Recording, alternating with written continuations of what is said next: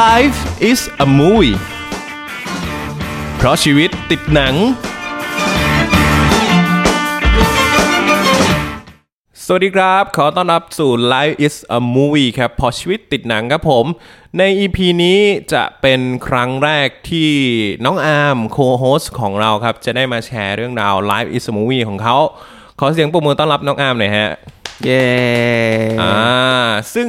วันเนี้ยบอกตรงๆคือพี่นี่เดาไม่ค่อยออกเลยว่าอาร์มจะดูหนังแนวไหนมาอะไรเงี้ยแล้วก็รู้สึกว่ามันคือแบบคำว่า Life is a movie เนาะมันก็ต้องเป็นหนังที่แบบให้แรงบันดาลใจกับชีวิตของอาร์มพอสมควรครับซึ่งวันนี้อาร์มจะมาในเรื่องไหนฮะ The Terminal ครับชื่อไทยคือด้วยรักและมิตรภาพพี่คุ้นอยู่บ้างนำแสดงโดยใครทอมแฮงค์ครับเป็นหนังปีไหนนะสักราวๆ2004มั้งครับโอ้โหถ้าจำไม่ผิดนะงั้นแสดงว่าตอนที่อาร์มได้ดูหนังเรื่องเนี้ยอาร์มได้ดูตอนไหนอายุเท่าไหร่ผมไม่แน่ใจนะครับน่าจะช่วงมัธยมอะฮะแต่ว่าน่าจะเป็นช่วงมัธยมปลายผมก็ไม่แน่ใจว่ามันตอนไหนไม่รู้ว่าใช่ป่ะนะซึ่งหนังเรื่องนี้เข้ามาในชีวิตอาร์มได้ยังไงมันสืบเนื่องมาจากเพื่อนผมคนนึงครับเขาเป็นคนที่แบบชอบดูหนังแนวเนี้ยครับผมซึ่งผมก็คุยกับเขาหลายเรื่องแล้วก็รวมถึงเรื่องหนังว่ามีหนังอะไรแนะนำไหมเพราะช่วงนั้นแบบยังไงอ่ะไม่มีจุดมุ่งหมายว่าจะทำอะไรดีช่วงเรียนอ่ะใช่ครับพอเพื่อนแนะนำอย่างเงี้ยเพื่อนบอกว่ายังไงบ้างหนังเรื่องนี้จะเป็นอะไรจะเป็นแนวไหนที่เขาเล่าให้ฟังคือตอนแรกเขาก็พูดกันหลายเรื่องฮะแต่เขาก็บอกว่าถ้าจะเริ่มเหรอเราเริ่มด้วยเรื่องนี้ดีกว่าไหมครับเขาก็พูดมาหลายเรื่องฮะแต่เขาบอกว่ามาเริ่มด้วยเรื่องนี้ไหมเพราะว่าแบบว่าหนังเรื่องนี้มันค่อนข้างจะมีหลายอารมณ์คนปกติอ่ะคนที่ไม่ได้เป็นสายดูหนังจ๋าเงี้ยก็สามารถรับได้แล้วก็อินครับใช่จริงๆพี่ว่าอินไซต์อย่างนึงเลยนะที่แบบว่าเวลาเราไปถามเพื่อนว่าเฮ้ยดูหนังเรื่องอะไรอย่างเงี้ยเพื่อนคนนั้นน่ะถ้าเขารู้จักเรามากพอเนาะเขาจะสามารถแนะนำหนังน่ะได้ตรงกับท้ายของเรามากๆเลยใช่ใช่หลายๆครั้งที่พี่รู้สึกว่าถามเพื่อนแล้วดูหนังเรื่องอะไรเราไม่เคยดูแต่เรามาดูเสร็จแล้วเรารู้สึกว่ามันตรงจริตกับเรามากอะไรเงี้ยเนี่ยแหละแบบเนี้ยแหละเป็นไหมเรื่องนี้เป็นใช่ไหมเป็นโอเคแต่ว่ามันไม่ใช่หนังเรื่องแรกที่ผมไปดูหลังจากที่เขาแนะนำนะฮะแต่ว่าก็เป็นเรื่องอื่นครับแต่สุดท้ายก็วนกลับมาเรื่องนี้อยู่ดีซึ่งสามารถดูได้หลายๆรอบเลยไหมส่วนตัวของอาร์มใช่ใช่ใช่ทุกวันนี้ก็สามารถดูได้อยู่น้อยเรื่องนะที่สามารถทำอย่างนั้นได้ใช่ครับใช่ใช่อาร์มลองเล่าเรื่องย่อให้กับพี่แล้วคุณผู้ฟังได้ฟังหน่อยว่าเรื่องราวมันเกี่ยวกับอะไรคือเรื่องราวมันเกี่ยวกับเนี่ยทอมแฮงค์เนี่ยคนเนี้ยเขาชื่อว่าวิกเตอร์นาวสกี้มั้งอันนี้แบบผมจำไม่ค่อยได้นะไม่เป็นไรแต่ว่าสตอรี่แต่ว่าในเรื่องเขาพูดบ่อยคือคนเนี้ยเขาเป็นคนจากประเทศอื่นเหมือนเป็นประเทศสมมุติอะฮะครับผมซึ่งบินเข้ามาในอเมริกาด้วยเหตุผลบางอย่างแต่หนังไม่ได้บอกจนกว่าจะถึงตอนท้ายโอเคซึ่งนั่นแหละพอลงมาปุ๊บตายละตอนไปตรวจพาสปอร์ตกลายเป็นว่ามีปัญหาครับผมต้องเรียกไปหาคนดูแลเขาชื่ออะไรสักอย่างอ่ะชื่อแฟรงค์มั้งอารมณ์เหมือนตมใช่โอเคคือแฟรงค์เนี่ยคือตอนแรกไปตรวจพาสปอร์ตที่ตมนี่แหละแล้วก็สุดท้ายก็ต้องเรียกขึ้นไปชั้นบนสุดไปหาเหมือนผู้อำนวยการอ่ะประมาณว่าปัญหาใหญ่มากครับก็คือพาสปอร์ตของวิกเตอร์เนี่ยของตัวแฮงค์เนี่ยใช่จู่ๆก็โดนระงับฮะแต่มันเป็นกรณีพิเศษคือประเทศของเขาอ่ะเขาชื่อประเทศอะไรไม่รู้อ่ะผมจำไม่ได้ใช่เป็นประเทศสมมุติใช่คือตอนนั้นอ่ะเหมือนมีสงครามพอดีแล้วก็คือแบบคนในห้ามออกคนนอกห้ามเข้ายกเลิกพาสปอร์ตทั้งหมดแต่เรื่องอ่ะมันเกิดตอนที่ตัววิกเตอร์เองอ่ะอยู่บนเครื่องบินคือมันเหมือนเป็นกรณีพิเศษครับเพราะว่าเขาออกมาแล้วแต่ว่ายังไม่ได้เข้าประเทศนึกออกแล้วพอมันมาถึงเนี้ยไอ้แฟรงค์อ่ะก็เล่าให้วิกเตอร์ฟังว่าเรื่องมันเป็นอย่างนี้นะครับฉะนั้นเนี่ยตอนเนี้ยคุณออกไปไหนไม่ได้ซึ่งตัววิกเตอร์ตัวพระเอกอ่ะเป็นคนที่ไม่รู้เรื่องภาษาอังกฤษเพราะว่าประเทศนั้นไม่ได้ใช้ภาษาอังกฤษประเทศของเขาใช่ไหมใช่ครับก็เลยแบบพอรู้เข้าใจภาษามือแฟรงค์ก็เลยแบบเอาบัตรอาหารไปเอาไปใช้ครับซึ่งมันก็มีจำกัดฮะแล้วก็ความซวยก็คือทำให้บัตรหายก็เลยกลายเป็นว่าวิกเตอร์อ่ะต้องใช้ชีวิตอยู่ในเทอร์มินอลอ่ะตัววิกเตอร์เนี่ยเขาเป็นคนยังไงอ่ะเป็นคนดีอ่ะ เป็นคนที่ขยันเป็นคนดีมีอารมณ์ขันคือเข้ากับคนง่ายอ่ะครับใช่เป็นคนที่อัธยาศัยดีอ่ะซึ่งพวกเนี้ยมันทำให้ตอนแรกเขาอ่ะเป็นคนที่แบบว่าเข้าไม่ค่อยได้กับสายตาคนอื่นอ่ะเหมือนคนอื่นจะแบบไม่ค่อยชอบเขาอ่ะประมาณว่าไอ้เหี้ยนี่แปลกๆเป็นใครมาทำอะไรที่นี่แล้วก็โดนแบบตม.จับไว้ใช่หนักเข้าไปอีกแล้วก็แบบว่าวิกเตอร์ก็เลยต้องอยู่เนี่ยที่เนี่ยไปเรื่อยๆต้องนอนที่นี่นะนอนเทอร์มินอลสนามบินนั่นแหละใช่ซึ่งเขาไม่มีที่พักให้นะแล้วก็ไม่มีภาษาก็ไม่ได้ใช่ไม่มีอะไรเลยอ่ะเงินมีไหมไม่มีด้วยใช่แล้วยังไงต่อแล้วหมายถึงว่าอยู่กันเป็นเดือนเพื่อรอที่จะออกจากที่เนี่ยคือเหมือนสนามบินเนี่ยอารมณ์แบบว่าเหมือนให้สถานการณ์ขี้คายอย่างนี้เหรอใช่คือเพราะว่าพาสปอร์ตอ่ะมันไม่อนุญาตก็เลยออกไปจากเทอร์มินอลไม่ได้เอาเท้าเหยียบอเมริกาไม่ได้เลยอย่างเงี้ยซึ่งแต่พออยู่นานไปอ่ะตัววิกเตอร์เองอ่ะมันมีพัฒนาการที่ว่าสามารถศึกษาภาษาเอายังไงอ่ะหมายถึงว่าไปฝึกกับใครอ่ะไปเจอคือเขาฝึกด้วยตัวเองฮะโดยการเอาหนังสือท่องเที่ยวอ่ะที่เป็นภาษาของบ้านเขาอ่ะครับแต่ว่ามันแปลเหมือนแปลจากภาษาอังกฤษมาเป็นภาษาบ้านเขาแล้วก็ไปเจออีกเล่มนึงที่ร้านหนังสือก็เลยแบบหามาจนได้ก็เลยได้หนังสือแบบเดียวกันแต่2ภาษาเขาก็เลยเอามาเทียบภาษากันโอ้โหคือความจีเนียสมากมันคือจีเนียสมากครับแล้วก็นั่นแหละแล้วก็มันมีกลายเป็นว่าไปมาก็เลยมีปฏิสัมพันธ์สามารถคุยได้แล้วใช่กับคนข้างในเทอร์มินอลคนที่ทำงานข้างในอย่างเงี้ยก็สุดท้ายก็มีข้าวกินมีงานทำครับมีงานทำเลยใช่จากตอนแรกเนี่ยทุกคนไม่รับเลยนะเพราะว่าประมาณว่ามึงบ้าปะเนี่ยเพราะว่ามันจะมีให้กรอกที่อยู่เขาก็บอกว่าอยู่ไซส์44หรือ47ครับเนี่ยอันนี้คือที่อยู่จริงไหมหรือว่าเป็นไม่คือมันกรอกที่อยู่ตอนที่มันกำลังนอนอยู่ตอนเนี้ยก็คือมันเป็นไซส์ก่อสร้างในสนามบินที่มันยังสร้างไม่เสร็จมันก็กรอกไปแล้วพวกนั้นก็แบบเป็นคนเล่ร่อนหรือเปล่าเป็นแบบมึงเพี้ยนหรือเปล่าก็เลยไม่รับครับสุดท้ายจับบ้าจะผูกกลายเป็นว่าเขาก็ได้งานอยู่ดีซึ่งทำงานอยู่ในสนามบินนั่นแหละใช่แต่ว่ามันไม่ใช่งานที่แบบอยู่ในสนามบินซะทีเดียวอ่ะคือมันทำงานในสนามบินแต่ว่าไม่ได้มีเจ้านายเหมือนกับเป็นคนที่มาทำงานจากข้างนอกแล้วจ้างเขาอีกทีนึงซึ่งเห็นความสามารถใช่ครับคือพอทุกวันอยู่ไปเรื่อยๆอย่างเงี้ยเขาก็ไม่มีแบบจุดหมายปลายทาง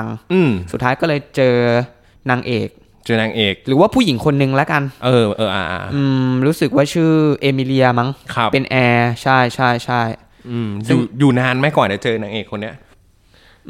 หลายเดือนครับถ้านับเรื่องก็ไม่นานขนาดนั้นนะหมายถึงในเรื่องก็ประมาณแบบ 25% เพราะว่าคนเนี้ยก็เหมือนจะเป็นแบบคนที่คอยแบบเป็นแรงจูงใจให้วิกเตอร์ทำอะไรสักอย่างครับใช่แล้วพอคืออารมณ์เหมือนนางเอกเป็นแอร์ใช่แล้วกำลังบินลงมาเสร็จ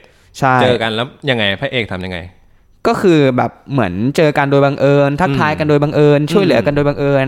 ไปมาก็เจอกันบ่อยขึ้นตามร้านหนังสือเจอกันทั้งที่ตัวเองออกจากสนามบินไม่ได้แต่ก็ยังมีความรักได้ใช่หรอคือตัวนางเอกอ่ะ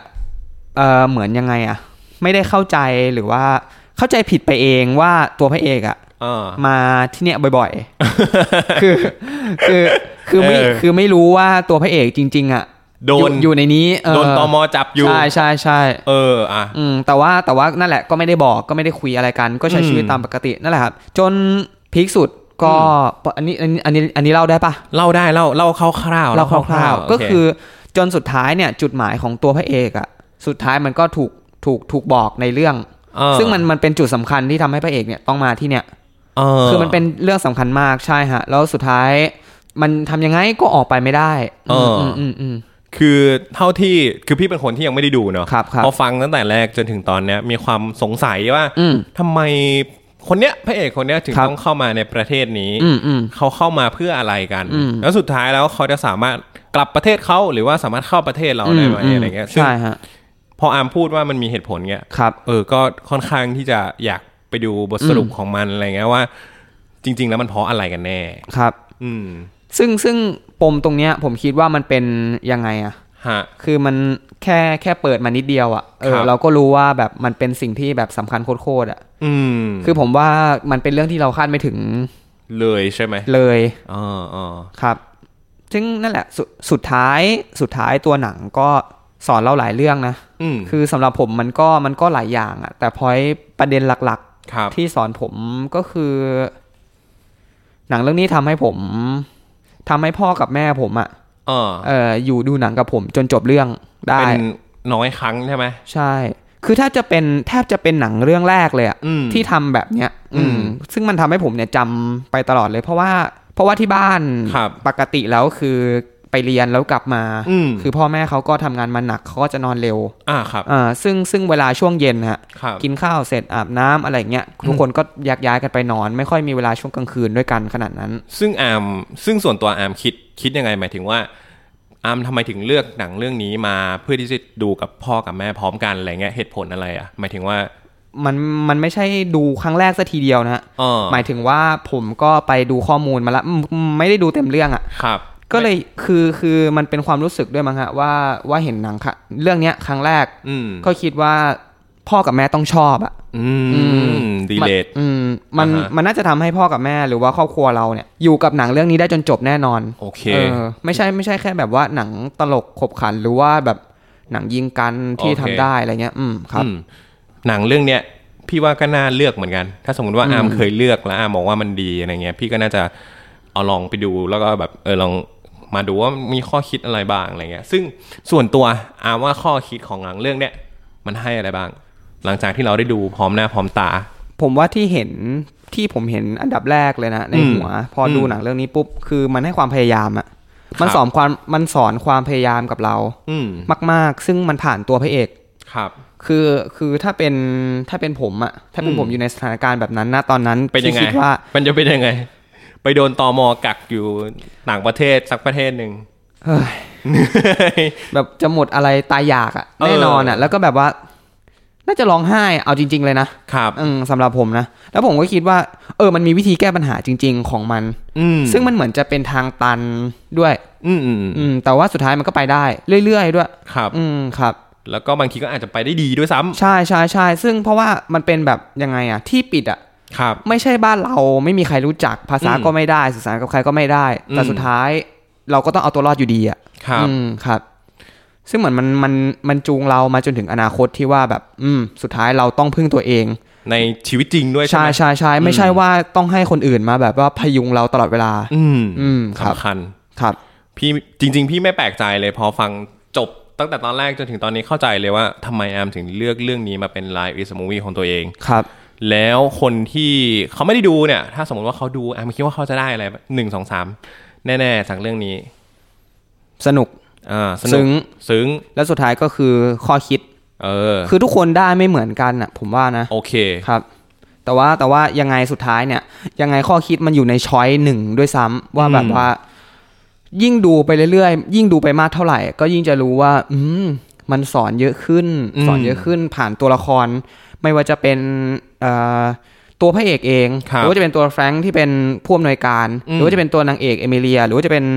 สมาชิกในที่ทำงานอยู่ในนั้นเขาบอกทุกอย่างในเรื่องแล้วครับอยากให้ทุกคนไปติดตามเองมากกว่าโอเคครับซึ่งพี่ก็เป็นคนหนึ่งที่ฟังอาร์มเล่าจน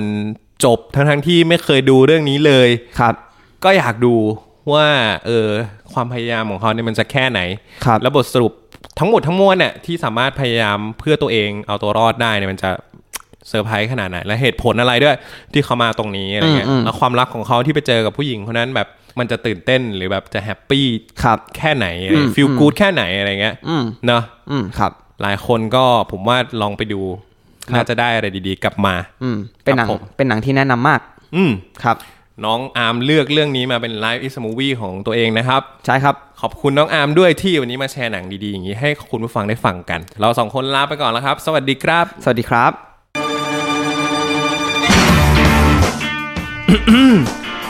Life is a Movie